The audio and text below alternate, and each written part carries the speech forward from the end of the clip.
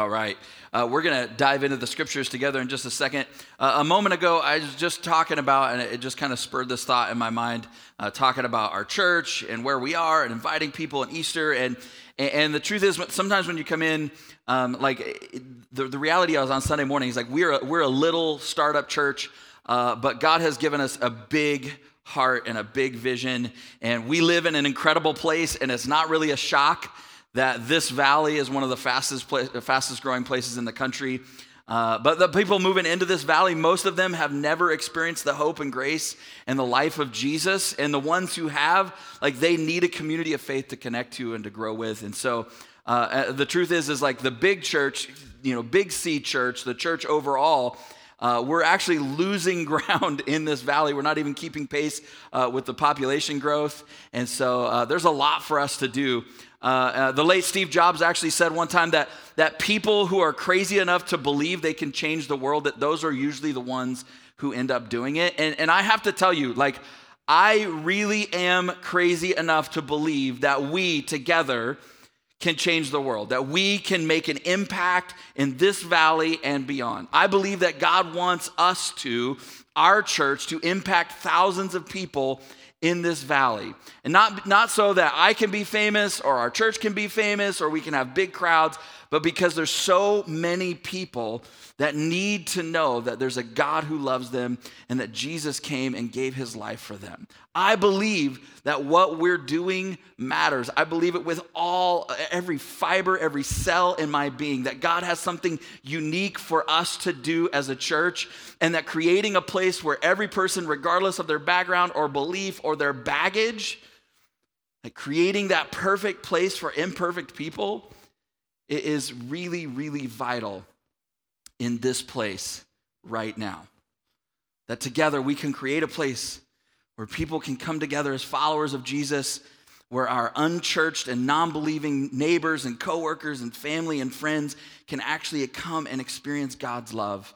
And that together we can become a movement and a force of good in the way that we live and the way that we love people around us in this city of Eagle and in Meridian and Boise and Star and Nampa and Caldwell and Kuna and beyond. So if you're here this morning or you're watching online and you are not a Christian, we just want you to know this is your place. You belong here. That God is crazy about you, and honestly, most of us are crazy about you as well. There might be some of us that are not too sure about you, but most of us are pretty crazy about you. And if you are a follower of Jesus, I just want you to know, we're crazy about you too. You're needed here, you're wanted here, you belong here, this is your place. There's something for you to do, for us to do together, that we can become who God is dreaming for us to be as a church, that you belong here. And so I really, really, really, really, really hope that you'll join me in inviting somebody close to you to join us for Easter, because honestly, it could actually change their life forever. So, okay, enough of that.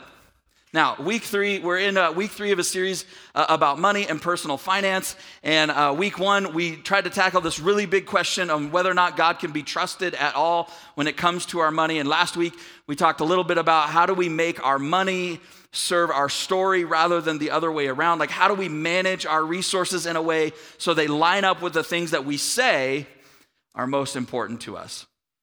So I love when we get together, we do these sort of informal polls and kind of have little moments of mass confession. But how many people know someone who's made some stupid decisions with money? Anybody know anybody who's made some stupid decisions? How many, they just messed things up completely? Anybody know any of those people? Yeah, I know some of those people too. I think we probably all know the same people because none of those people are here. We just know other people who have done that. But how many people know a family member who's maybe made some bad financial decisions? Okay, cool. How many would admit it that, maybe you've a long time ago, it wasn't any time recently, but you've maybe made some dumb decisions with money, decisions that led to things kind of being a mess or more stressful than they needed to be. So I definitely have both of my hands up on that, maybe my one leg too, because I have made some really dumb decisions with money. Now, admittedly, conversations about money in church, and we've kind of touched on this every week because I just want to make sure like we're setting the stage in a way that everybody hears, everybody who is here is actually can hear the conversation that we're having. So I know conversations in church are always a little bit interesting, and I've been a lead pastor for 14 years, and one of the things that is consistent no matter what is almost week in and week out, people will regularly give me their unsolicited feedback about my message, which is always fun. And so most of the time it's good. It's just sort of the general like, hey, good message, whatever. What'd you like about it? I don't remember. Okay, cool. So you weren't paying attention. You just were trying to make me feel better. I mean, I'll take it. So, but sometimes people will be able to tell me like how the message affected them or helped them. But in all the messages, all the talks I've ever done in 14 years, like 48 to 52 weeks a year for 14 years, like on all the talks I've ever done about money, nobody has ever told me how the sermon on money that I preached changed their life. Nobody's been like, oh, I was so moved when you talked about giving. It just meant so much to me. It was just so good. I felt the presence of God come on me. No, usually it's the opposite. Normally people want to argue with me. So yeah, conversations about money in church can sometimes be a little bit tense. And they're tense for a couple of reasons, right? First, there's been a lot of funny business in the past with the churches and church organizations and money. And if you've ever experienced that or witnessed that or been around that or known somebody who has, like it's terrible, it's wrong, in some cases it's even criminal. And so fair or not, there's this stigma that kind of hangs over all churches that all they care about is money. But honestly, if you hang around here long enough for any length of time, you will see indeed that is honestly, it's not us. And we absolutely believe that God has a lot to say in the scriptures about how we relate to money and what we do with it and what it looks like to be generous and all that stuff. But we are definitely not about trying to guilt people or manipulate people into doing anything, including anything to do with what they do with their money. Now, the other reason that it can kind of be a little bit tense to talk about money in church is there's just so much kind of guilt or shame or embarrassment that goes along with having done some dumb things with money or having made a mess of your finances, and especially like if you're right in the thick of trying to straighten out something that's kind of messy. But the truth is it's not that unique. It's all of us. Yeah, there's varying degrees of mess that we can be in, but at one time or another, we've all been in the same boat. We all know what it's like to have financial pressure. We all know what it's like to have financial regret. We all know what it's like to spend money on things that we're just like, man, I wish I could have that back. Like I don't know what I was thinking. And we all know what it's like to kind of live in the constant cycle of paycheck to paycheck to paycheck, and the bills are coming, and we gotta, oh my gosh, are we gonna make it? And when you're living that way, there's constant worry and fear of the next bill or the next unexpected expense or the next situation that you can't figure out. How are you gonna pay for it? And what are you gonna do? And for most of us, a huge reason for us living like that comes down to one thing, and it comes down to that one thing is debt, like the debt that we carry around with us. And so I did a little bit of research this week, and let me just put it into perspective for you, and that is that 8 out of 10 Americans hold some form of debt. 80% of us are in debt in some way. And so even though you guys are above average in intelligence, in the way that you've handled money, and the way that you've provided for your families. Just take a look around. Like 80% of us, statistically, we might all, like some of us, there might be a lower percentage in this room, who knows, but there's a good chance that a big chunk of us have some form of debt. So it actually is completely normal. The question is, why are so many of us in debt? And the answer for most of us is not because it's some catastrophic situation. Nope. In fact, in that same survey, the people who said that they were carrying debt, 85% of them said that they used debt to regularly live beyond their means. And so what that means is that for many of us is that we have lifestyled our way kind of right past any margin, blowing right past any sort of breathing room that we could potentially have. And rather than dial back our life a little bit to sort of fit our income, we go, nope, I really got to have that waterbed. I really got to have that, whatever, I don't know. Anybody still have water beds? I had a water bed when I was a kid. I don't know why that popped into my head. That was weird. And so instead of doing that, like we use credit cards or loans to finance a life or a lifestyle that's really beyond our ability to afford it. Like, have you ever gone to Amazon looking for something to need? I have. So last year, or actually a couple years ago, I ran across a list of the 50 best-selling and most highest-rated products on Amazon. And I was like, this list is going to be dumb. And then I started looking at it, I was like, this list is awesome. I got to have that and that. I didn't even know that existed.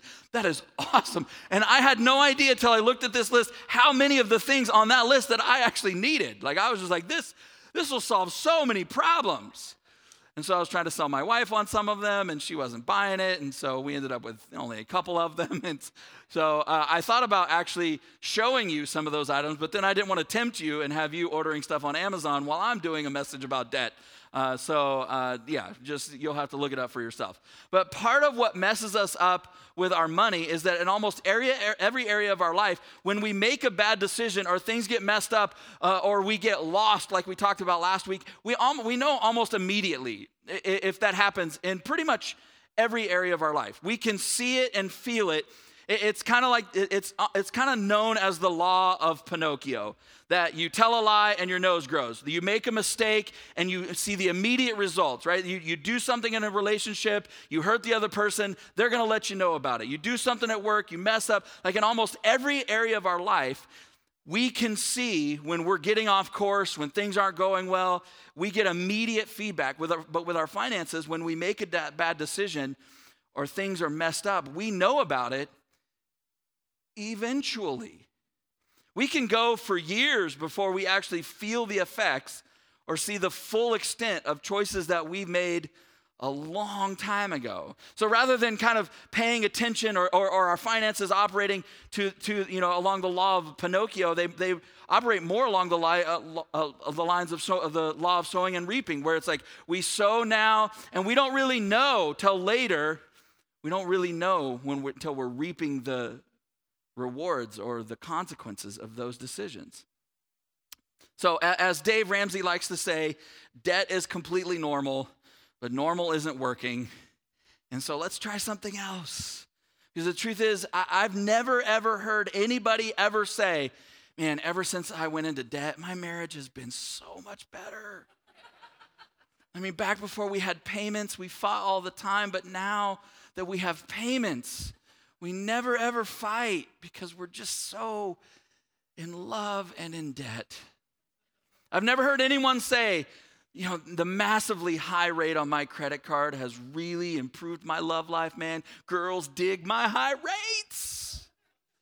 Nobody's ever said that before. I've never heard a single person say every night before I go to bed, I thank God for my debt. And honestly, my relationship with him is just so much better now that I have just this monster, oversized, oppressive debt that's weighing me down.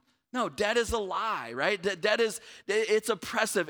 It completely drowns us and weighs us down. It stresses out our lives and our relationships, because we all know people, and many of us have said things like, I wish one of us could stay home with the kids, but that's really not even close to being an option right now. Or I wish that we didn't have this stress because we're fighting about it all the time, just trying to figure out how we're going to make it through the month. Or I wish we could travel, but that's not really something we can consider. I wish we could go on vacation more and create more memories with our kids, but it's just not possible. I wish we could help people in need and we could respond to different situations, but we're just not able to do that right now. And why is it like that? For most of us, it's like that because all of our money is spoken for by the debts that we owe.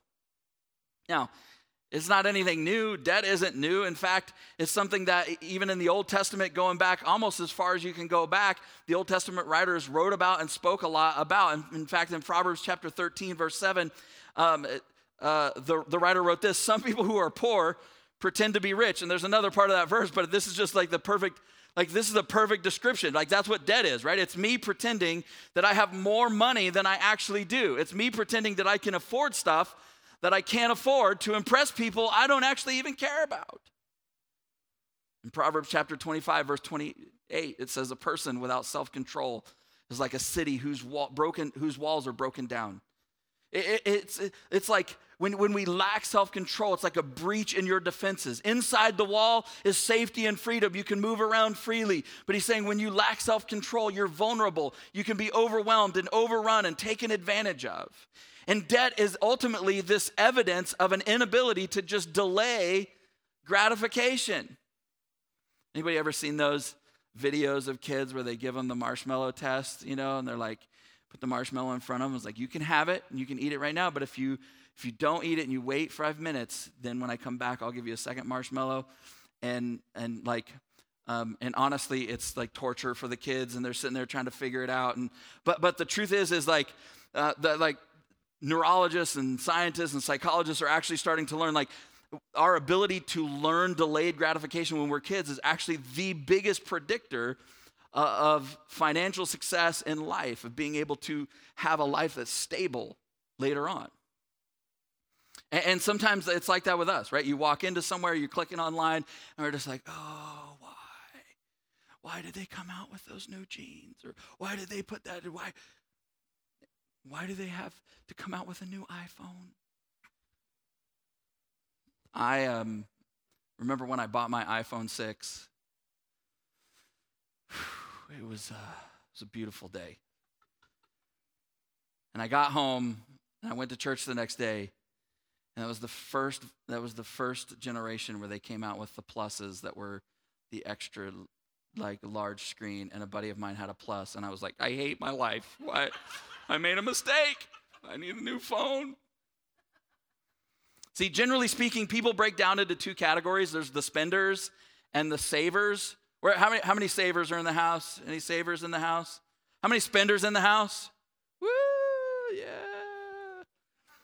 Yes, I'm a spender. I think in general, spenders tend to be a little bit more enthusiastic about spending than savers are about saving. But now, hopefully, if you're a spender, you're married to a saver so that you can balance each other out. I mean, you put two savers together, and they'll get along great. They won't be any fun. There'll be no excitement in their life. But they'll have plenty of money stocked away for a rainy day. And if you're both spenders, man, God help you both. Like, you're going to have a lot of fun, but you're going to be broke as a joke. Like, you're going to have no money. You probably got tons of debt. But I've also noticed that when it comes to money and self-control, like, men and women have different issues. And it's not universal, but in general, for many women, and this is, I know I'm painting with a broad brush, so don't, give me unsolicited feedback after the message. But in general, like, for many women, the spending is going to be like death by 1,000 cuts, right? It's the whole spending money to save money routine. I save $25 by spending $100 or whatever. It's the little stuff here and there. It's the nickel and dime and nickel and dime and nickel and dime. And if women sink the ship, it's usually going to be 1,000 little expenses. And again, it's not universal, it's general, because some of you are like, no, I can spend big money too. Like, I'm not judging you if you can spend big money. We know you got it. But in general, it's going to be death by 1,000 cuts. And guys, we're not like that at all. Guys will just blow the ship out of the water in one fell swoop, right? Like, guess who bought a big screen? And your wife's like, I mean, our TV worked fine. And you're just like, yeah, but this one was like an 85-inch 4K Ultra High Def QLED. Woo! And the best part is it wouldn't fit in the car, so I bought a truck to bring it home. Because I deserve it. Have you ever, like, spent stupid amounts of money on dumb things because you deserved it? Guys, I deserve this. I really deserve this right now. Yeah, I've never done that. I don't know why I'm going down that hole. I felt like a confession all of a sudden. I felt like I was the only one. But when we don't get what we want fast enough, we end up oftentimes going in debt to get it. But it didn't used to be that way. When I was a kid, people used layaway. Anybody remember layaway? Yeah, layaway was like, hey, hold this for me because I want to get it, but I don't have the money, so I'm going to make payments to you until it's paid off, and then I'll come get it, right? And the cool thing about layaway was that when you made your last payment, the thing that you bought was brand new, and you got to bring it home. And our system of debt, by the time you make your last payment on that thing, you don't even know where it is, right? Like, it's in the garage, or you gave it away, or you sold it on eBay, it's gone, you ate it, it's nowhere to be found. And you've been paying on it for years, and it's just gone. And here's the problem. Like, our self-control in the moment often determines who gets control of our future. That's why in Proverbs he said a person without self-control is like a city with broken down walls.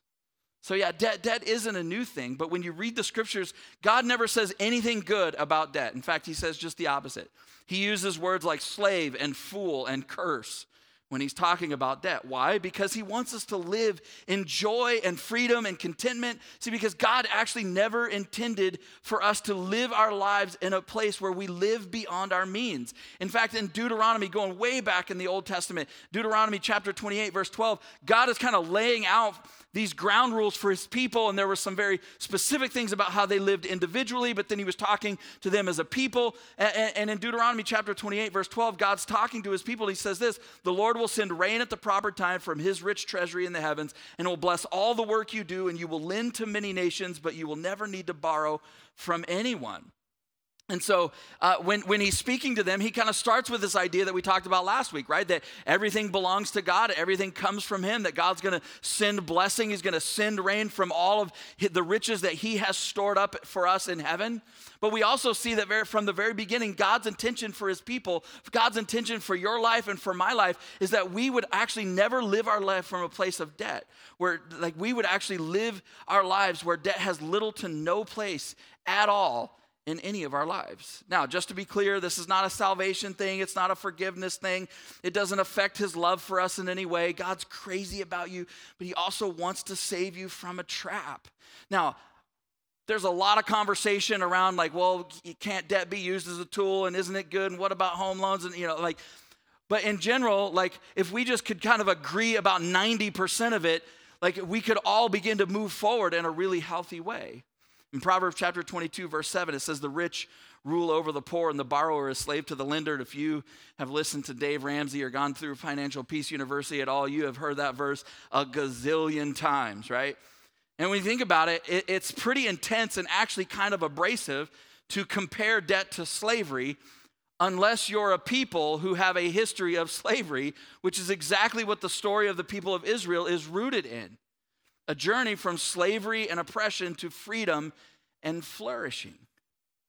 Now, when they were in slavery in Egypt, the people, the Egyptians who enslaved them, whenever the nation of Israel began to get stronger and multiply in their more numbers, and they began to grow, and the Egyptians were afraid of them, so they kept changing the rules on them. They kept changing the quotas. They kept withholding. They started withholding different materials that they needed to do the job that they were required to do as slaves.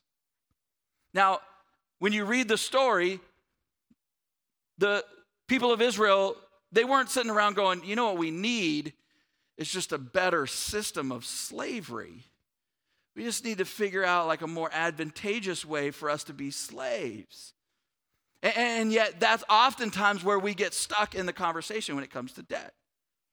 That you can just sort of drift into debt. The problem is that you can't drift out of it. The gravitational pull is too great.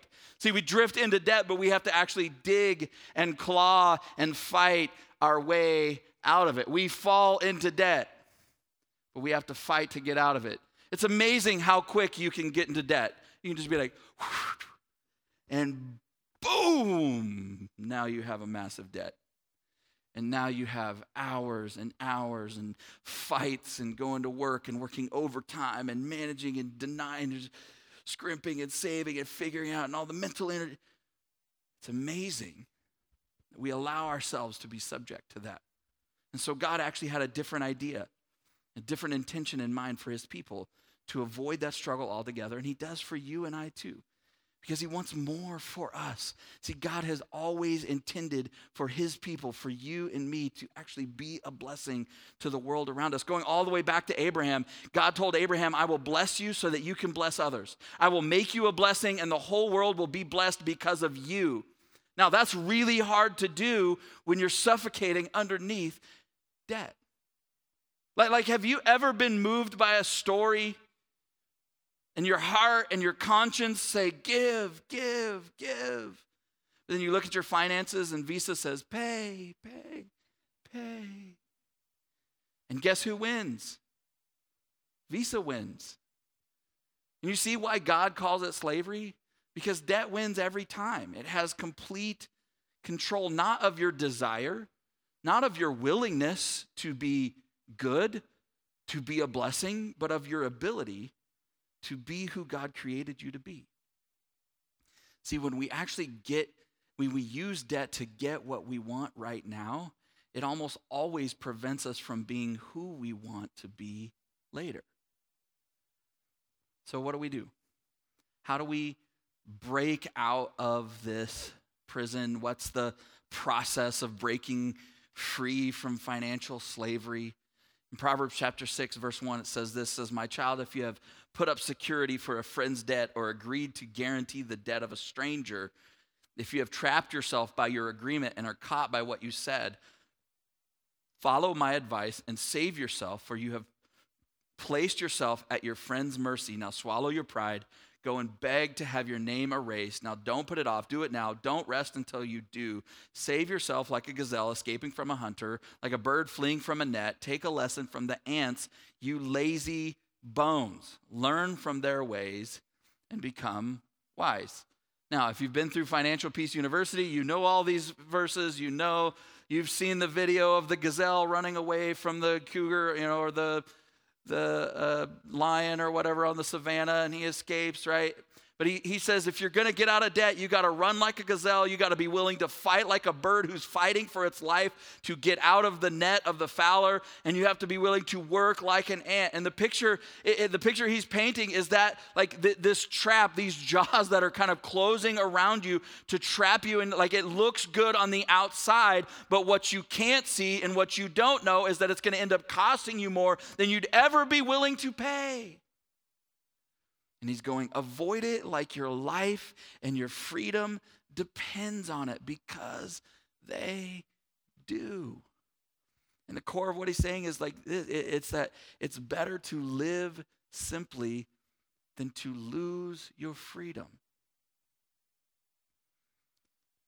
I heard somebody say one time that I want is way better than I owe. Way better to want something, be saving for it, working towards it, than it is to owe for it. It's way better to live simply than to give up freedom. So we got to find a different system, because the current system is oppressive and it doesn't work. Getting out of debt isn't really about money. It's just about behavior. That's why we read the scripture about self-control. Because getting into debt, as we talked about a second ago, happens in a moment, but getting out of it is a journey. It's a long process. It's systems and behavior and choices. There's no shortcuts. There's no silver bullets. You just got to do the work. You got to make the decisions. You got to fight and dig and claw and run like a gazelle and fight for your life like a bird trapped in a cage. You got to do the work of an ant. You got to work to get out from underneath that weight. So what kind of new system can you adopt to break free from the slavery of debt? The first thing I would say is this. I'm going to give you some really basic stuff. It's stuff you already know. If you haven't been through Financial Peace University, that should be the first thing that you do. Just go to do Financial Peace University. We're actually going to offer it in the fall as a small group. And so if you've never been through it, I encourage you to do that. It's not our material. It's all put on. It's all stuff that comes from Dave Ramsey's organization. But I've found with money stuff, it's a lot like health and nutrition stuff. People, I've had so many conversations with people who try to, in the conversation, they assume that the reason I'm overweight is because I don't know how nutrition works. And so they're like, if you just ate this kind of, like a few less calories, if you just laid off the taco, I'm like, yeah, it's delicious. That's the problem, okay? Just leave me alone. And so I know that money stuff, it's like you can Google something and come up with all the most brilliant answers to all this stuff like in a split second. So it's about behavior. It's about choices. But I wanted to give you kind of a few practical things that you can do. The first three of them kind of come together. They come straight out of Financial Peace University. and it's worded differently, but this is the Randy Sherwood version. But number one is just decide to cut spending and quit borrowing. Like you got to just make the decision. All right, we are not going to borrow any more money. Period. We're not going to finance another car. We're not going to go into debt to get this thing. Set the house to the side for a second. Don't include that in the conversation. But don't be like borrowing money out of your house to go buy other stuff. Anyway, decide just to cut spending to quit borrowing. Number two, commit to sacrifice in the short term. This is kind of that work like an ant, you lazy bones proverb that we read, right? Like sell some stuff that you don't need. Get a part-time job. If you don't have $1,000 as an emergency fund, like that's a priority. Do that. Number three, start a debt snowball. If you don't know what that is, it's super easy. Just Google it, like how to do it, why to do it. I would suggest doing it the Dave Ramsey way. That is the way that like we finally, our snowball was really little for a long time. We just kept rolling it. Finally it got bigger and bigger and bigger and bigger and bigger. And I honestly, for the first time since I can remember as an adult, can stand and say, outside of our house, the mortgage on our house, we have zero debt right now. And it was a long, hard battle. Don't applaud me. You should applaud my wife, because she was like, and I was like, but there's this other thing that I want to get. Number four, change the story at home. Earlier, we read the verse from Proverbs 22 about debt being slavery, that the borrower is slave to the lender. But the verse right before it, you probably know this verse as well, but we don't ever talk about it in terms of finance, personal finance. So the verse right before the verse that says the borrower is slave to the lender, that verse says, direct your children onto the right path, and when they are older, they will not leave it. And a part of what he's talking about is teaching your kids how to handle money and stay away from debt. I love how it's worded in the Message translation. It says this. It says, if you point your kids in the right direction when they're old, they won't be lost. He's saying what you already know. That you're an example to your kids. The way you're living your life, what you're teaching them, is going to be how they live. The choices that you make will either teach them what it means to live in slavery or to what it means to embrace financial freedom. Now, finally, and this has kind of been the theme for this whole series, is that, of course, there's a spiritual reality to all of this. And that was the first thing that we talked about 2 weeks ago, is that money, we don't want to believe that it is, but it's incredibly spiritual. So if you're a follower of Jesus, if you stop and think about it, you invite God in on everything you can invite him in on, right? Like if your car breaks down, or your kid is sick, or you lost the job, or it's not going well, or your relationships are messed up or broken, you just go down the list. Like I'm going to pray about this, please pray with me. You invite God into all of those places in your life, and you should, because he's a loving Father. He's a heavenly Father, and he wants to help you because he is for you. Why wouldn't you lean into him when you need help? But why wouldn't you lean as heavily on what he says about money and possessions as debt as you do anything else that he says? And so let me encourage you, trust God with your marriage. Trust him with your health. Trust him with your job and your singleness and your kids and your opportunities and your retirement and your eternity. And trust him when it comes to your money. It just makes sense. It is the path that my family and I have chosen, and it's taken lots and twists and turns. And we don't do it perfectly. We make mistakes. I have fits of spending and lose self-control all the time. But we have been able to scratch and claw our way out, and working towards now like figuring out the most exciting conversation I have ever had with my wife about money was one we had this week, looking at how quickly now we can start to pay off our house. Which that was like not even in the realm of possibility. We've pointed our family, our life in that direction, and it's taken us a long time, but we've never regretted it. We're down that road. trying to teach our kids to not give themselves into the debt and slavery that we did. Invite God into your finances. Watch how your life begins to change. Give him your whole life. See, oftentimes when we come to God, we think of it in just like bringing all of our baggage and our relationships and just sort of the whole of ourselves. And God has a tendency to kind of sift through all the pieces of our life to know exactly the one that we're probably holding back on him and go, yeah, I want that one. Trust me with that one. We're like, gave you the rest, God. This is one of those conversations. If you can begin that journey of opening your life and say, God, I give you my life, my financial life, my relational life, my married life, my family life, my work life, all the parts of my life, I give it all to you.